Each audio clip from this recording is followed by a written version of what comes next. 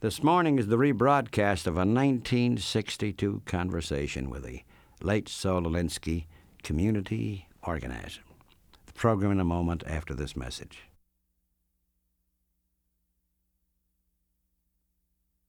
Lest we forget, at least an over-the-shoulder acknowledgement to the very first radical. After all, from all of our legends, mythology, and history, and who's to know where mythology leaves off and history begins, or which is which, the first radical known to man who rebelled against the establishment and did it so effectively that he at least won his own kingdom, Lucifer.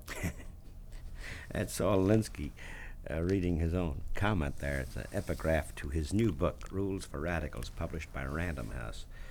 Saul Alinsky, whom I've known for some 30 years, is probably the best organizer around and about these quarters and all quarters, north, east, south, and west. And even that particular quote that you read, that is true. We're talking basically about people today, aren't we? You're rather important to millions, Saul, because you're letting people know, the anonymous people, that they have a sense of power. And what we hear very often is this: what can I do, the individual? I am helpless. And you're saying, this need not be so. Well, as individuals, Studs, as you know, you said we've known each other for 30 years, going all the way back to the days when we were involved in organizing for sharecroppers, for the International Brigade in Spain, for the CIO, and for those real radical communist things like public housing. You remember that? Yeah. Geez, that was going to be socialism if that ever hit this country. As a matter of fact, there's someone you mention in the book, Elizabeth Wood, the very remarkable woman who was the Chicago. Oh, yeah, some of those names going back there. You were saying? Well, the one thing we certainly knew all the time was, what can I do? You can do nothing by yourself as an individual.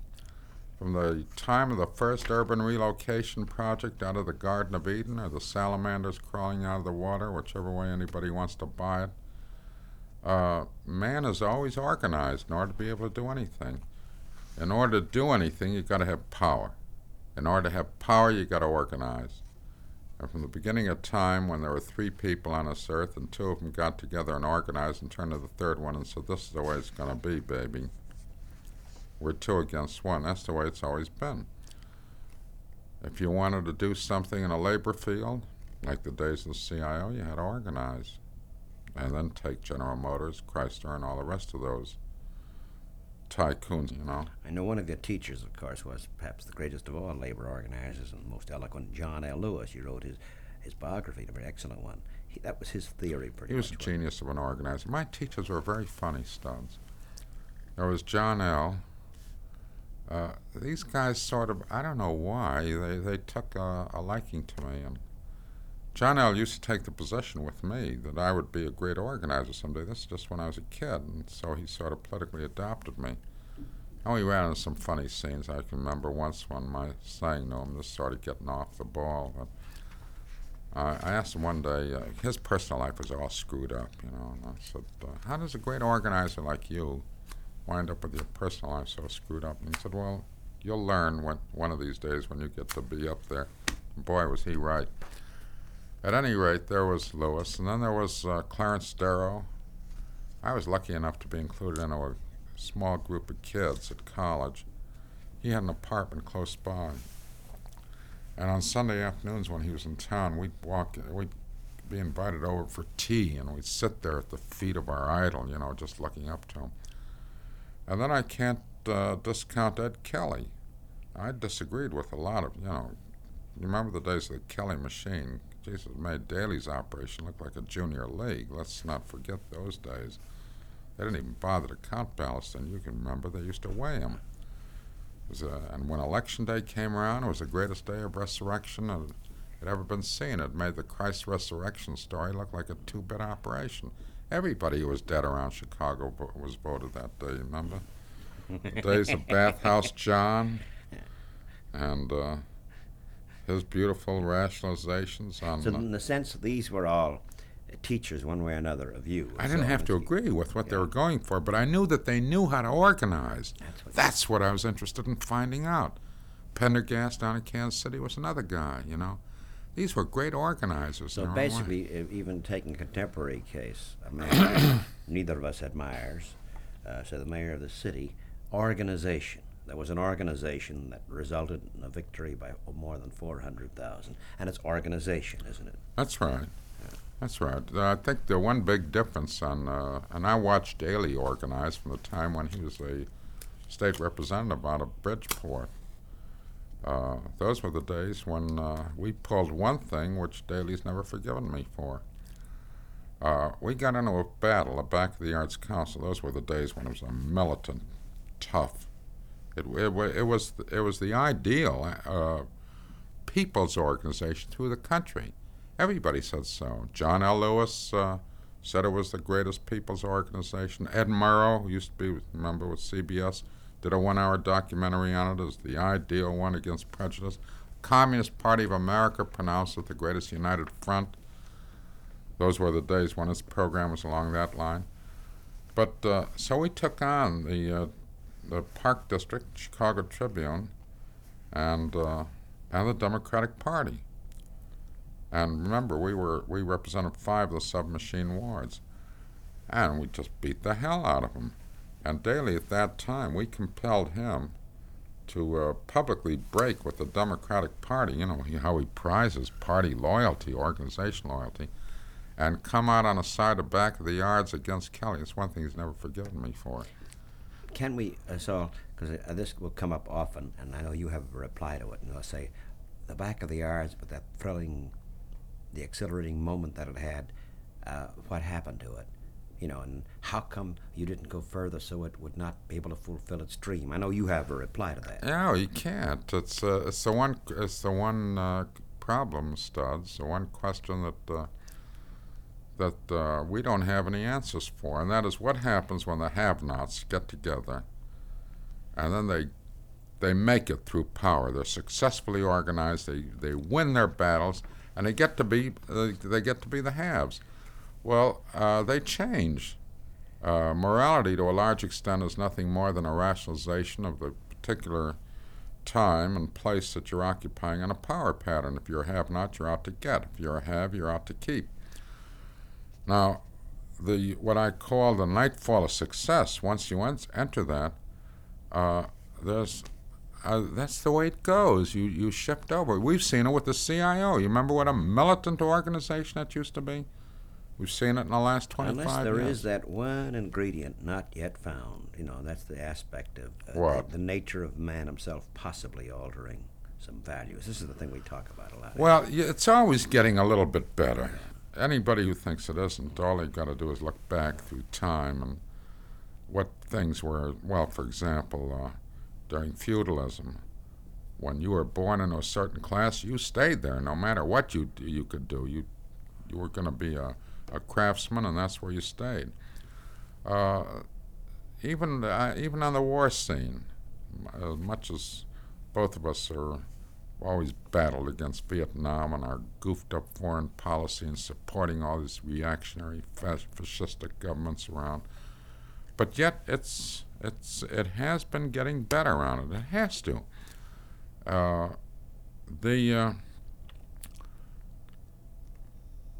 don't know. You may get certain qualitative changes. Well, they look at Christ. Christ was only 33 when he got knocked off. I don't know what would have happened to him if he'd scored. He didn't score, you know. If Paul hadn't come around, I mean, what the hell kind of an organizer was Jesus? He had 12 guys. One finked out on him. The other 11 ran for the woodwork the minute the heat got turned on. I think this is a lot of crap about that they denounced him before the cock crowed thrice. I think the minute the cock opened its mouth, they were gone, you know. So I'm sorry. And there wasn't any Ford Foundation around to give him a grant or anything else like that, you know. All through history, that has been the pattern that is followed. Also, I know that you evoke and call upon lessons through history, but throughout, in your book, in this new book of yours, Rules for Radicals, you're showing how the anonymous people can find a sense of power through organization. And but you're always talking about specifics, aren't you? Not abstract, something very specific. That's right. I'd like to see, in the first place, although my whole life has been given over to the Organization for Power, I have a serious distrust of power. And uh, what I'd like to see is power, all kinds of groups having power, and in the constant scrapping between all of them. This is where you get the good life. This is where you keep getting all the compromises and the give and takes and so on.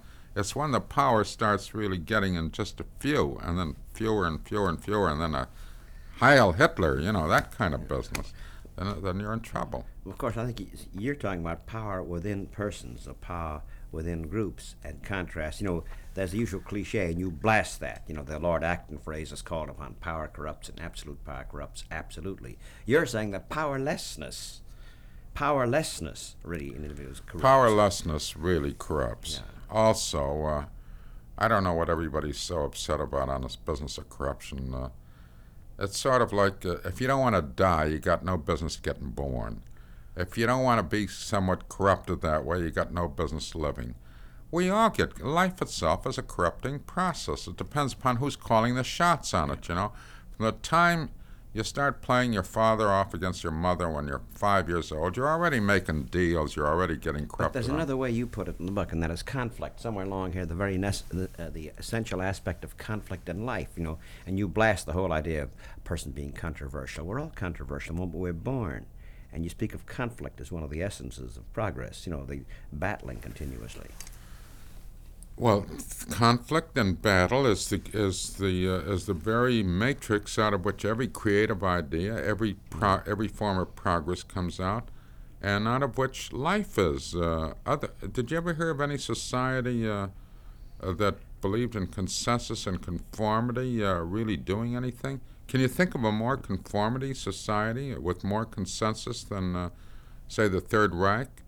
Where if you disagreed on anything, you were a handful of ashes the next morning. So I'm thinking of the people asking the very ways to do it, and there's so many techniques. Right now you're working with middle class groups. Aside from your work with the have-not groups, there's a perfect case in point. Suppose you act yourself and I'll be this guy on the street. When these are tenants, the guy lives in a slum house. Yeah. And you've got it here. Perhaps we can even read it, The idea. Oh, I know that. I've done it so many times. Oh, you know it? I'll read the guy, okay? And this is quoting from Saul Alinsky's book, Saul's book. The organizer's job is to inseminate an invitation for himself to agitate. By the way, you are an agitator. Sure. And an outside agitator. An outside agitator. There's no such thing as an inside agitator, Studs. You know that. If you come up from the inside, one of two things happen. See, they either knock you off, or you get co-opted, or you have to take off and go someplace else. There's another important thing there, too, because when an agitator comes in, he's an organizer, he's got to have something to really contribute in that scene. Otherwise, what does he do? He just adds another digit to the population figure there. Now, the old cliche, a prophet is without honor in his own hometown? So suppose I walk into a community. He's also without profit, too. He's also without profit, yeah. You walk into a community and you say you got answers here on things that can be done and so on. If you're in your own community, hell, they've known you from the time you've been a little kid and so forth. They can't look upon you as an organizer. They say, well, geez, that's the Alinsky kid. We grew up with him. We played ball with him. What the hell's he know we don't know? They also have the reaction. This goes for any organizer. God, why should this guy right in our own neighborhood have answers that I don't know? It becomes an ego blow to them. But if it's somebody from the outside, all of a sudden Yet, but Saul, isn't there a case someone who's studied with you, one of your disciples in a sense, Cesar Chavez, is successfully, it would seem, organizing his own people. It's true that he... Yeah, but he's an outside organizer to them. Yeah. Well, no, he's... to a lot of those people, he's an outside organizer. He didn't come from those farm fields right outside of Delano, Here's a case. So here's a guy, he lives in a rat hole that's infested, doesn't know what to do. He's paying all sorts of rent to some absentee slumlord, no doubt. And you're coming along. You use what you call the Socratic method. Yeah, And you're always questioning. so I'm That's walking the along. I'm biggest walking weapon. along the street, and I'm just disgusted with my life. Okay. And yes, about that building I live in. But he has his own book, so I've got the book in my hands. So you asking me? Oh, well, first of all, I hand you a cigarette. Or I asked you for a light or something. You know, I got to You start. don't off know me. I conversation. don't know you. I don't know you, no. All right. But I know this. I know that I can't come in and start telling you what to do without my looking like, you know, who the hell am I? Jesus? You know. Uh, I respect your dignity. I respect you as a person. Therefore, in order for me to work with you, you've got to ask me to work along with you. See? So this is what we're setting up now. Okay. So I come along and I ask you for a light, and then you give me As at this very as of moment. this moment. So I'm lighting you a cigarette. Okay. Yeah. So then I offer you a cigarette, and I'm seemingly waiting for a bus, and I Yeah. say, "You from around here? Yeah. You live around here? Yeah. What about Where? it? Mm-hmm. Where do you live? That building over there. No kidding. You live in that shit house over there? Yeah. What about it? Jesus. You pay rent? And how? You pay rent to live there? No. Well, of course. Well, look, don't start getting all you know, burned up on me. I'm just asking some questions. I just Well, don't you see, what do understand. you mean? What do I live here? Of course I do. Where else am I going to live? I'm on welfare, and of course I pay rent. What would happen if you didn't pay your rent? Well, wait a minute. Wait a minute. Before, that building looks like it's full of cockroaches, rats, and Well, not only that, it's got everything. Got lead poisoning too for the kids. and you pay rent. Oh, come on. Of course you. What do you think would happen if I didn't pay rent? Of course. Well, what would happen if you didn't pay rent? Why, they'd throw me out in 5 minutes. You kidding? What would happen if nobody in that building paid rent? Well, they'd start. What? Nobody paid any rent. Now wait a minute. I was going to say Well, you know they'd have trouble throwing everybody out, wouldn't they? Well, what do you think? Hey, you know, hey, maybe you got something. Hey, I got some friends. You want to meet some of my friends? Come on, you want to go for a drink? Sure. And so it's true. This is done in a very simplistic way. This Okay, conversation. now we're off and running. But this is basically. Yes, This is basically the way it that's is. right. And you notice, Studs, I never say what to do or say anything or venture an opinion. All I'm doing I'm asking questions. And all the way through on organization, it's straight questions. You're never told what to do. If you come up even with a tactic, and I think the tactic is a lot of crap, I'll say to you, well, now, what's going to happen with so-and-so if you pull this? Hey, just the way we talk. Hey, maybe that won't be so good. And so we keep going until finally the tactics come out of you and everything else comes out. So then something happens here. You're not telling someone what to do, merely peeking, hitting what might, well, I know you quote Niels Bohr, and the impertinent question, the question that never was asked, is asked, in a sense. The question is, when you say subversive, which I am to a lot of these things, agitator, which I am, what it cuts down to is asking questions. If you put the mark of the agitator, if you had to depict it, it would be the question mark. Look, that's why they knocked off Socrates. The minute you start asking a question or getting people to ask any questions about any sacred cow, it can't be stopped. They question that and they say, hey, why should I believe that one? Why should I buy this thing?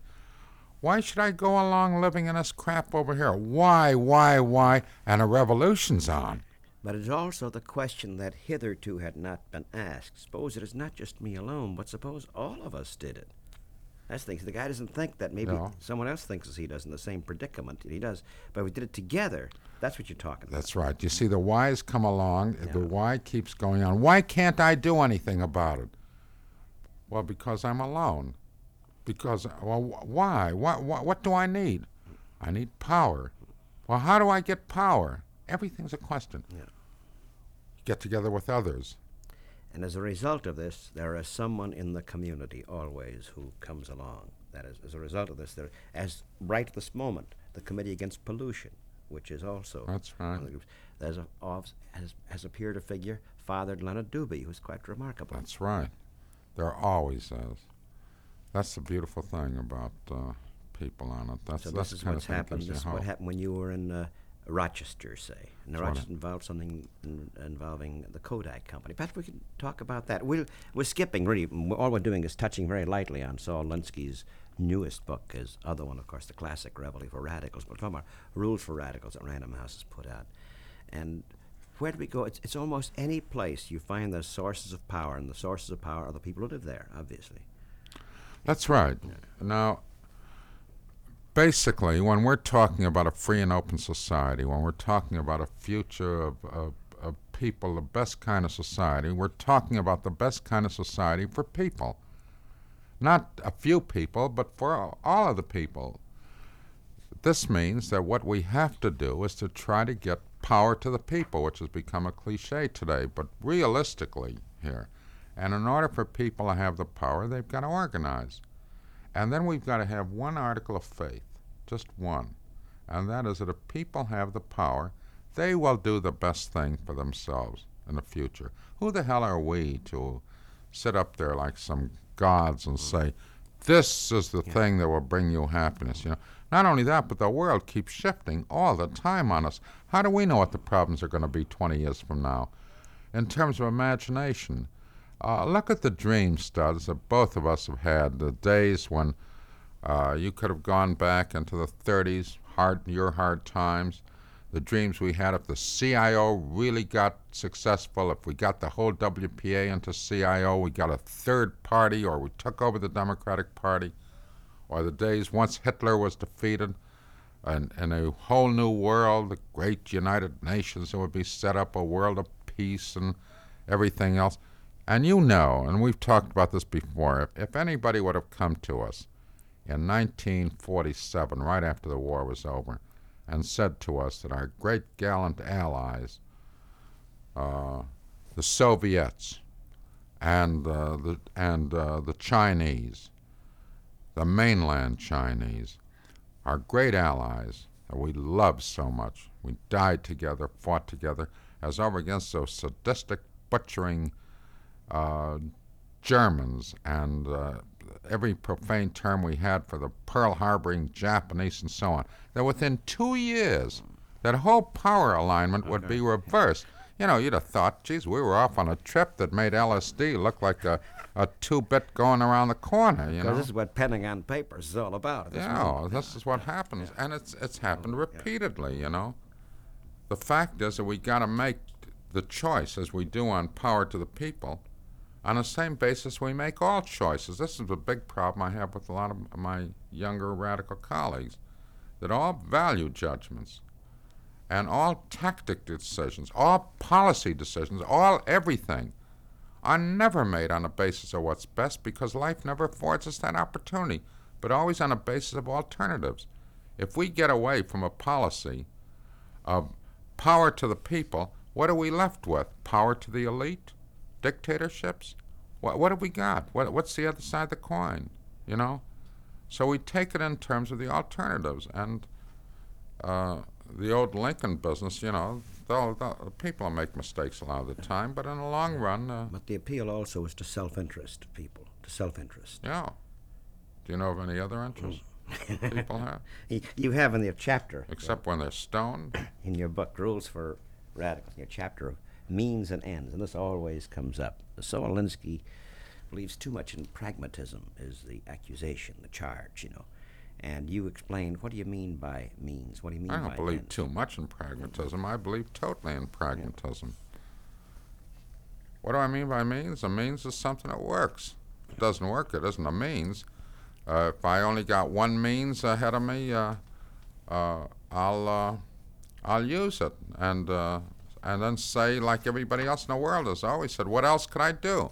What do you want me to do? You know, it's so easy to luxuriate on all this morality stuff when you got it and I haven't got it. I had somebody, where the hell was it? It was just, it was on a TV show in Dayton. This guy says to me, this is one of those talk shows and all that stuff. and he says, and this is sort of a purist guy, and he says, what are you taking the people from? You're telling them that to get a bigger piece of this pie of corruption, of bourgeois, decadent, imperialistic, warmongering, degenerate values. That's what you're fighting for. Well, geez, you know what the guy doesn't understand? If I only got a crumb of bread, I haven't got anything, and there's a guy up there with a big piece of pie, I should start worrying whether that's a corrupt pie at this point. It's sort of like the business also when you start talking about values, which we've talked about before, when there's somebody over here saying to me, look, we're being discriminated against, we're being shafted, we're being exploited, my children have no future ahead of them, help us organize, work with us. So what should I do? And we need bread, we're starving, you know. And I say, now look, first of all, cool it, man. You should learn the first lesson that man does not live by bread alone. At this point, he's ready to take my head off, you know. But let me go further. Now, you know what will happen if we all get organized and we get power on it? You know what happened back of the yards and what will happen elsewhere? You're going to win because we know how to organize, we know how to win, and then you're going to become part of this decadent, materialistic, bourgeois culture. So why don't you sit there in your crap and stay there, you know? What the hell? You can't do that, Stubbs. And so your point is let what happen later on, assuming that people will develop, people will grow. There's so much you do at a certain moment. From then on in, you assume or you hope there will be a certain development that occurs. What else First can of you all, do? the stomach has to be fed. You know, your second rule of Saul Alinsky and of means and ends in the chapter in the Rules for Radicals. The second rule of the ethics of means and ends is the judgment of the ethics of means is dependent upon the political position of those sitting in judgment. Who defines it? And you quote Shaw's Man and Superman, that little marvelous dialogue between Tanner and Mendoza. What did Mendoza say? I'm a brigand.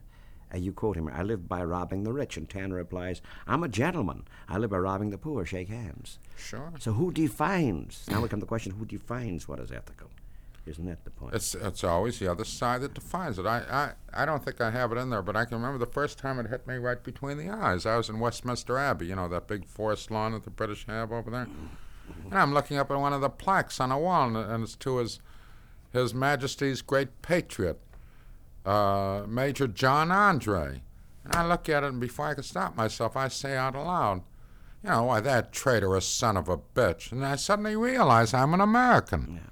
This guy was... John Andre was the British spy. That's right. But but here I'm now in Britain. Look, if we had lost the revolution, there's one line in there that's very important in that book, and that on definitions of ethics here. There can be no such thing as a successful traitor, because if you succeed, you become a founding father. Now, if we had lost the American Revolution, names like Jefferson, Madison, Jay, Hamilton, Adams, all those names would be names of traitors. And you know who would be the name of the great heroes? Benedict Arnold, sure. So, that's the way this. So this we come whole, to the question of how does one succeed, and this is the thing. And you again point to certain tactics. This is terrible, and we'll come to specifics in a moment too. We'll take a slight pause for a moment with Saul Alinsky as my guest, and he is the organizer. Rules for Radicals is the book, and a pragmatic primer for realistic radicals. We'll come to that adjective in a moment. Random House, the publishers.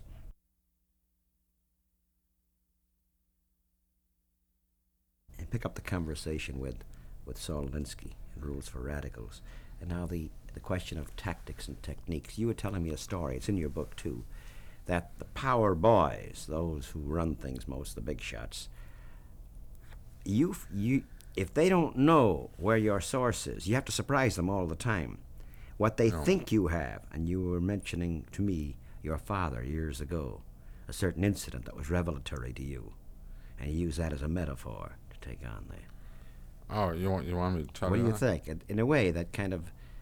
Yeah, well, you see, power to begin with. A lot of these characters that we call the establishment, or we call the power elite, or there are all kinds of names. We're so damn busy in our organization, we just call them the lousy bastards.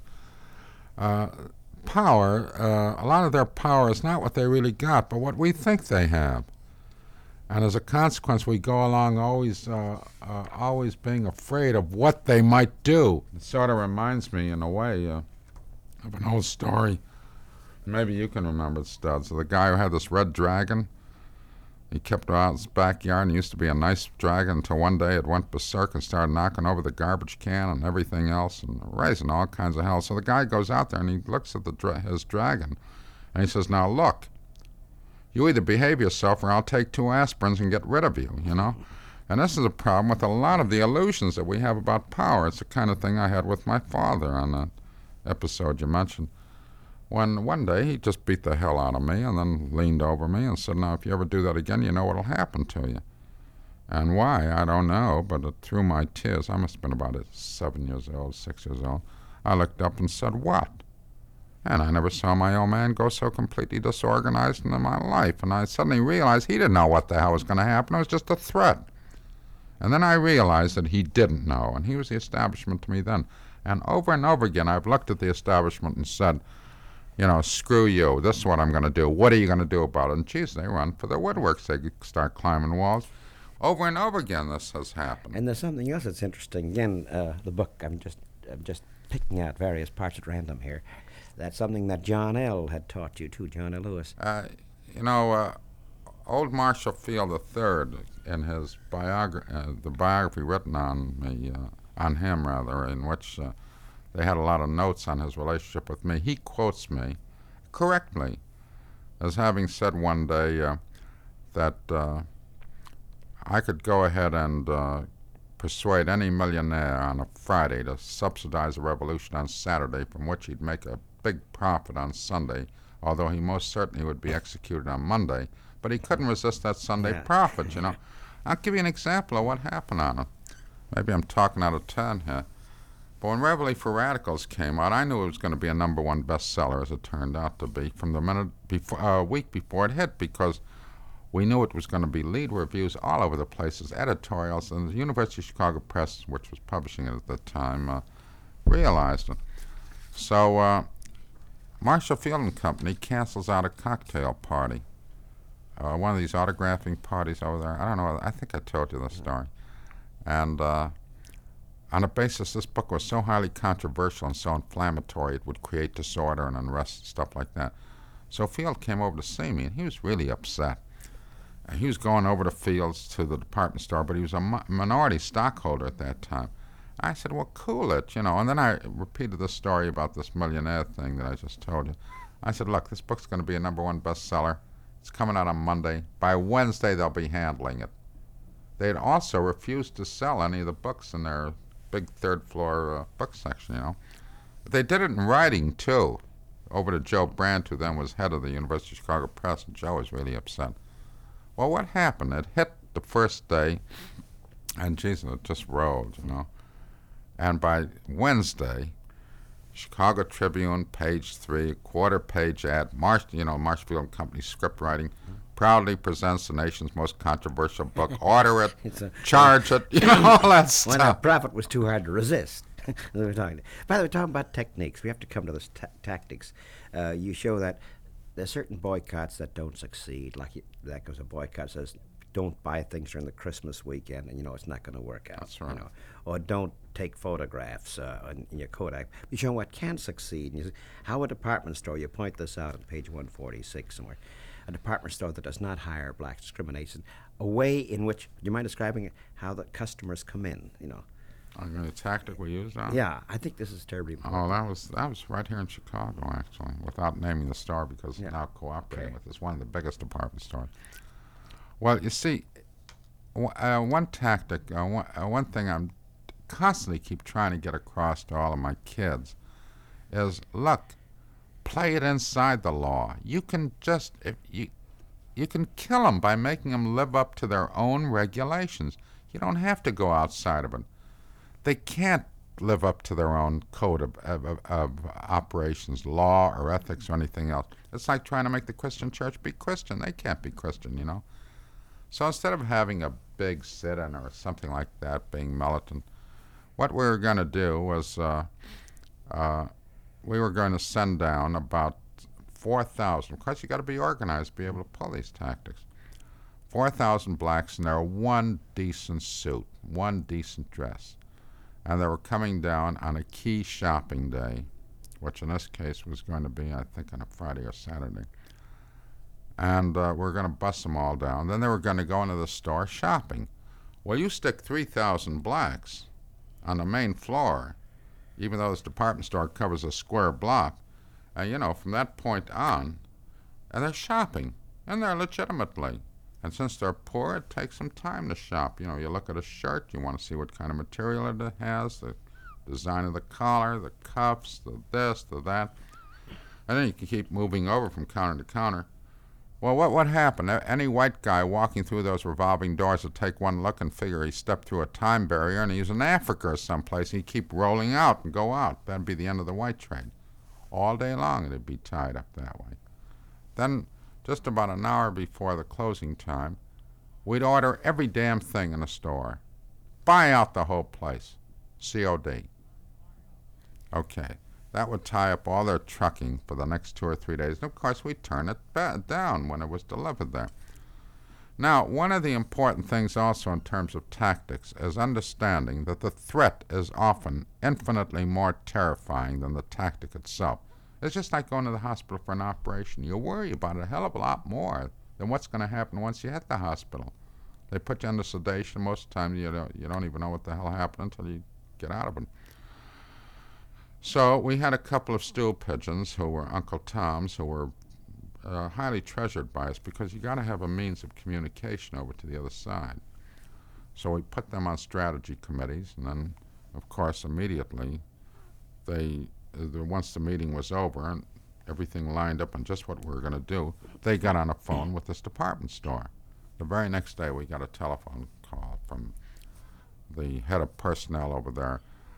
We'd like you to know that we just had an emergency meeting, or we've changed over our whole personnel policy, and we want to hire blacks to work as right on the counters, also in our executive departments, and so on and so on. And we'd like to have a meeting with you. So then to really sink the hook, we said, okay, we'll have the meeting next week. Remember, we're scheduled to pull this in 3 days.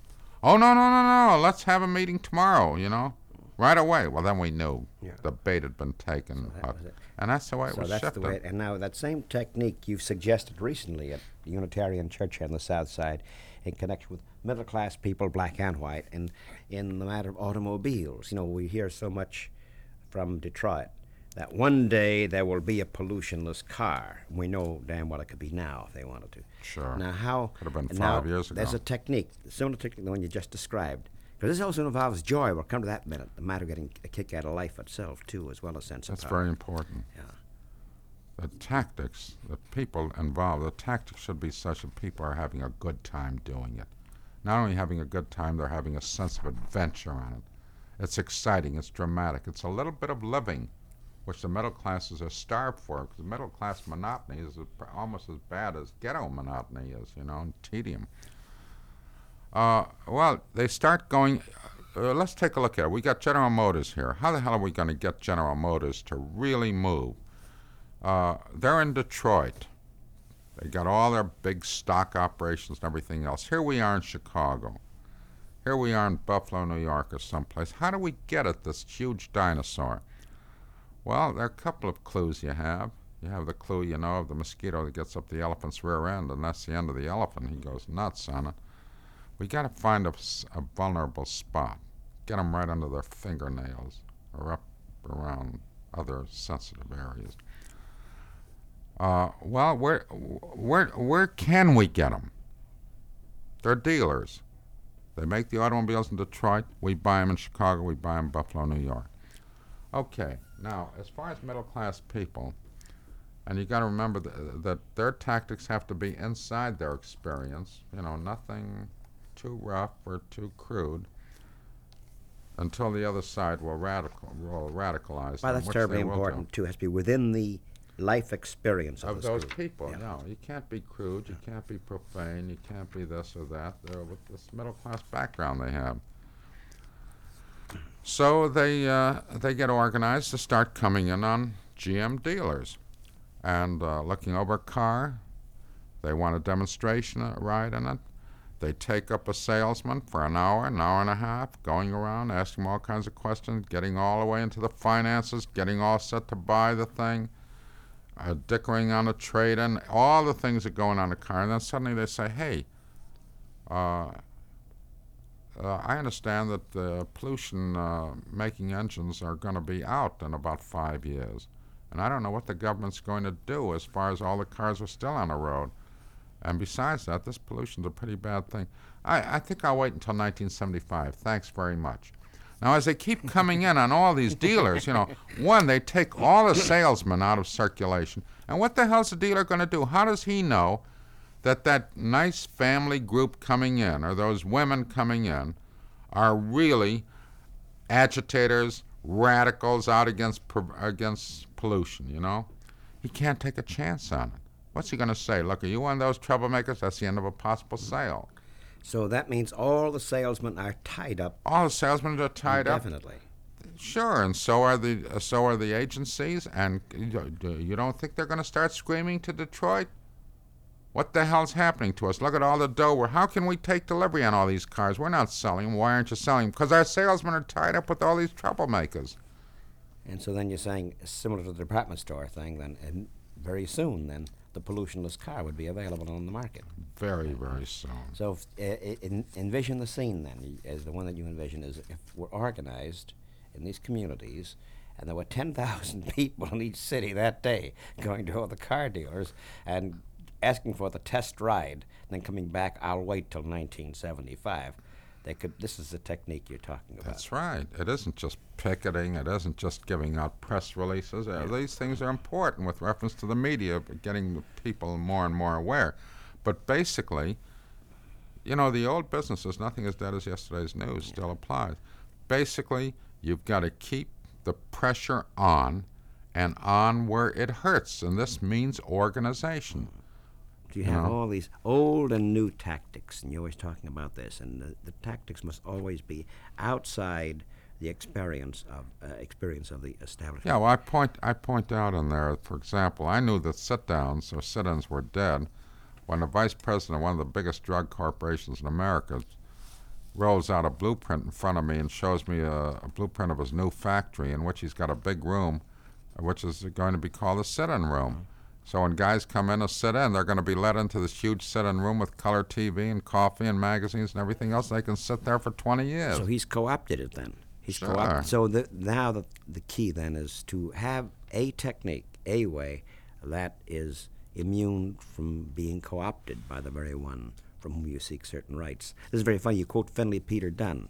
I guess he's a great guy. Until Mike Royko came along, you might say perhaps the greatest columnist in the Midwest. And this is Mr. Dooley, turn of the century. Don't ask for rights, take them. And don't let anyone give them to you. A right that is handed to you for nothing has something the matter with it. It's more likely that it's only a wrong turned inside out. So it has to be won and taken, doesn't it? Perhaps you could describe, we merely touch very briefly on this book, and we've gone almost an hour. I know you have other engagements, Saul Alinsky, but perhaps touch on the technique. Oh, by the way, people say, Alinsky has all this planned, it's all worked out, of course, and you indicate in the book and to me that often it's improvisation. Something unexpected comes to you that you hadn't planned, such as the proxy matter. Would you mind describing the Rochester and why you were there and the proxy matter?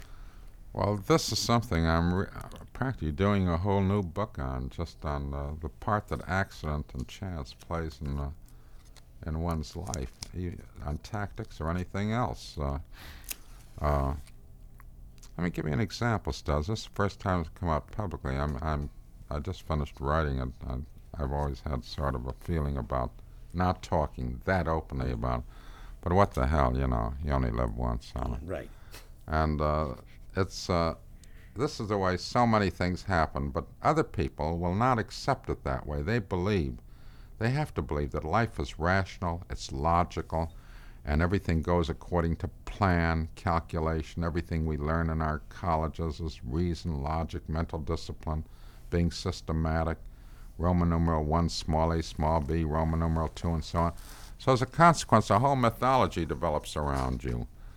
And since so many guys like to believe the mythology, like a story I tell in there, that I selected July 14th as the first date for the first community congress of the Back of the Yards, purely on the basis that it was the one date that the CIO had open, the one date that was best for the church, the one date that was best all around, and the Park Auditorium was open that one day.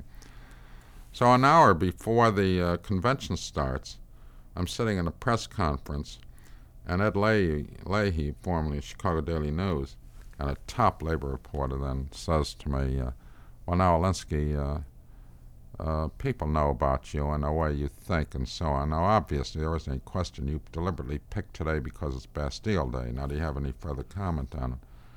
I said, I looked at it. It's the first time it crossed my mind. I said, well, no, I have nothing further to add to it.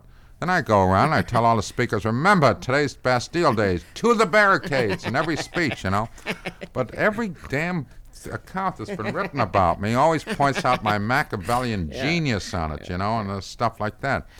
It's let me give you an example on how some of these things happen. This is the first time anything like this ever come out. I'm sitting in my office. This is around I don't know, but let's see, this is 71. It's about 21 years ago.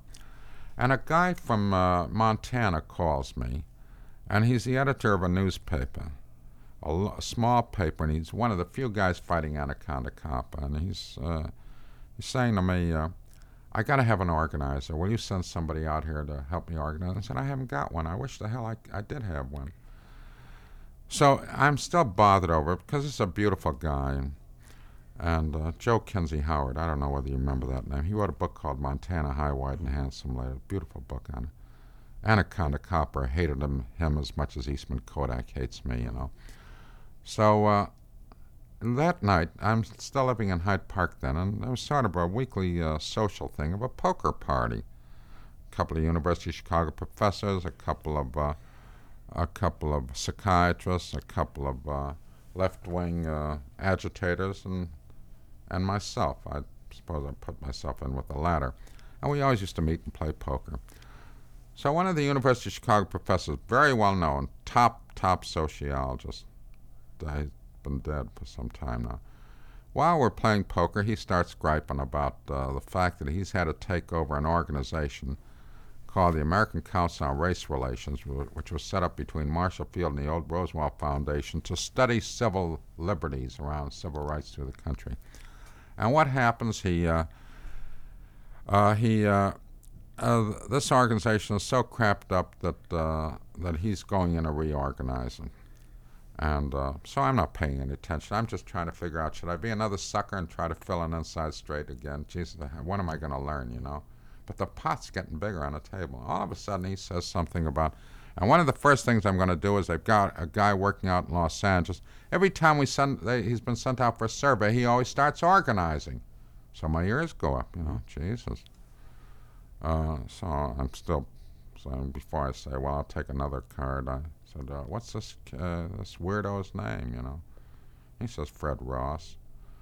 I said, oh, where's he live, So after the hand is over, I go to a phone and I call Ross. I said, look, you know anything about me? Well, it turned out he was a big admirer, he'd read Rebellion and so on. I said, I'm coming out to L.A. I want to talk to you. I'll be out next week. So I go out there and I start talking to him, and I'm impressed with what I see. But he won't go to Montana. He wants to stay in Los Angeles and organize Mexican Americans. I said, well, hell, I haven't got any dough for that stuff and so on. And, skip it. Now, remember, this is an accident. It starts off in a poker game. Right. So at this point, another accident comes into the thing. So he goes over to see a guy that he knows, Kerry McWilliams, who's now, the Nation. So Kerry comes over and starts talking to me about the plight of the Mexican Americans. I'm from Chicago. I don't know what the hell the plight of the Mexican Americans are. Blacks, you can talk to me about. Poles, working people, and so forth. But at that point, we haven't too many Mexican Americans of a pointed problem in Chicago. And I'm thinking of still of Montana. So finally I said, well, Kerry, look, all right, I'll buy everything you tell me. I've been around to these barrios, and it stinks. They ought to be organized, but I haven't got the dough. How the hell am I going to put this guy on a payroll as an organizer? He said, well, let's go over to see Melvin Douglas, the movie star, the actor. So we go over to see Melvyn Douglas. Well, now comes another accident. This is just 6 months after Nixon had done the job on Helen Gahagan Douglas, his wife. And Melvyn is boiling. He wants to hit back at Nixon, see, this congressman at that point. So he comes. So we talk about organizing and registering Mexican Americans, getting hundreds of thousands of new votes in.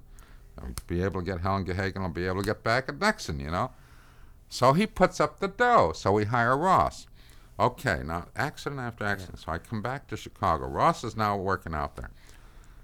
In the meantime, I know we're running out of time, but a series of accidents occur in New York, with reference to a new foundation set up by a guy who made all of his money and was one of the big wheels in the Schenley distilleries.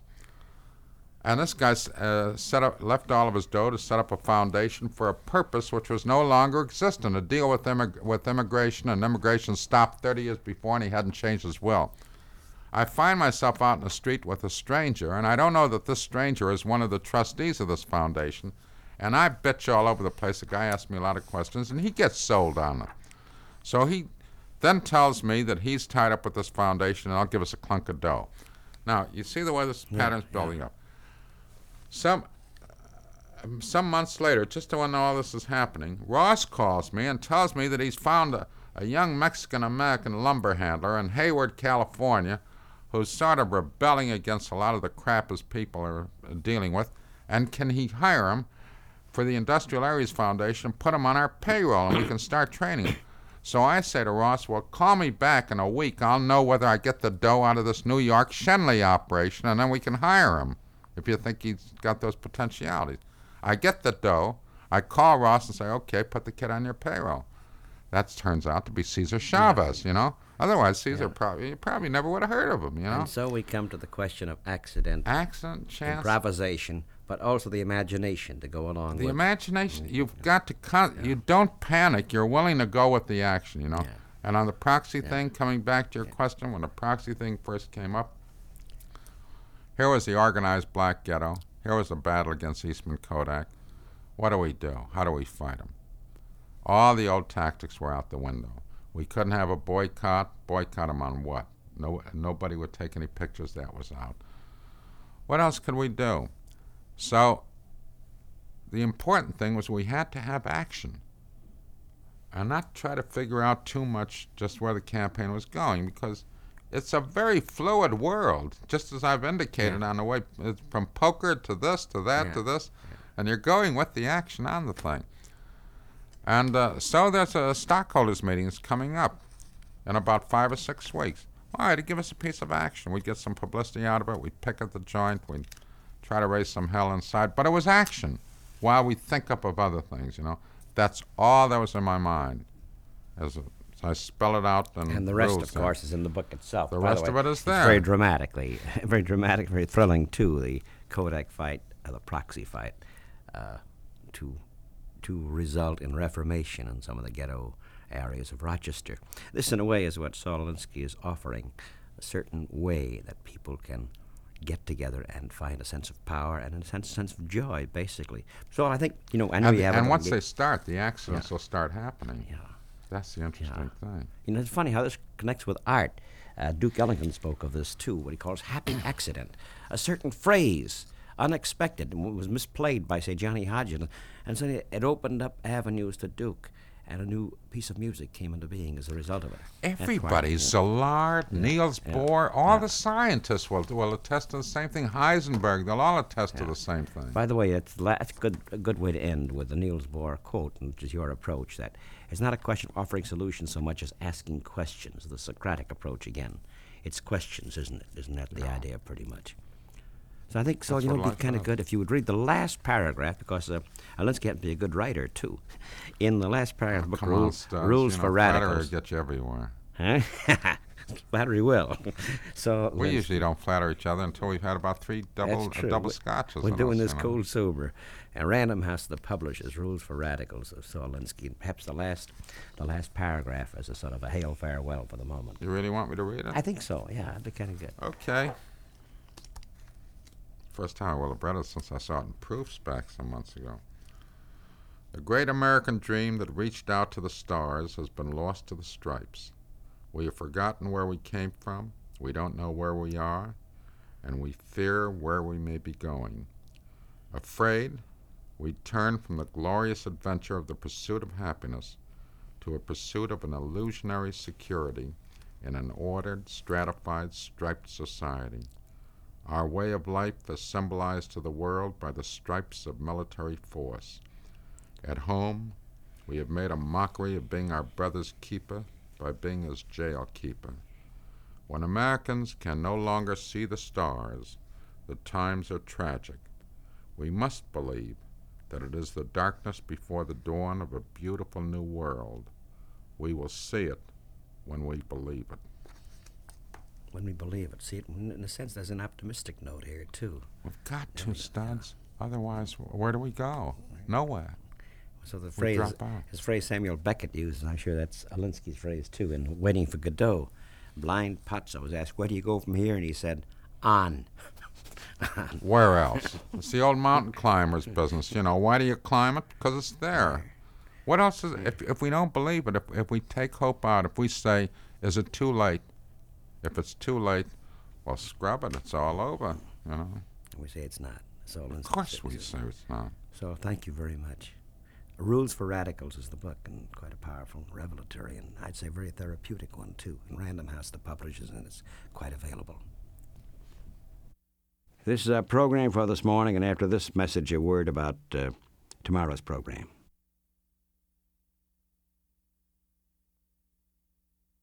Tomorrow, I thought we'd rebroadcast a conversation in some of the musical style, too, of one of the premier of accompanists, of concert singers, Paul Ulanovsky, who, as you know, was the favorite of Lotte Lehmann, as well as among others. So late Paul Ulanovsky tomorrow, and his reflections and music.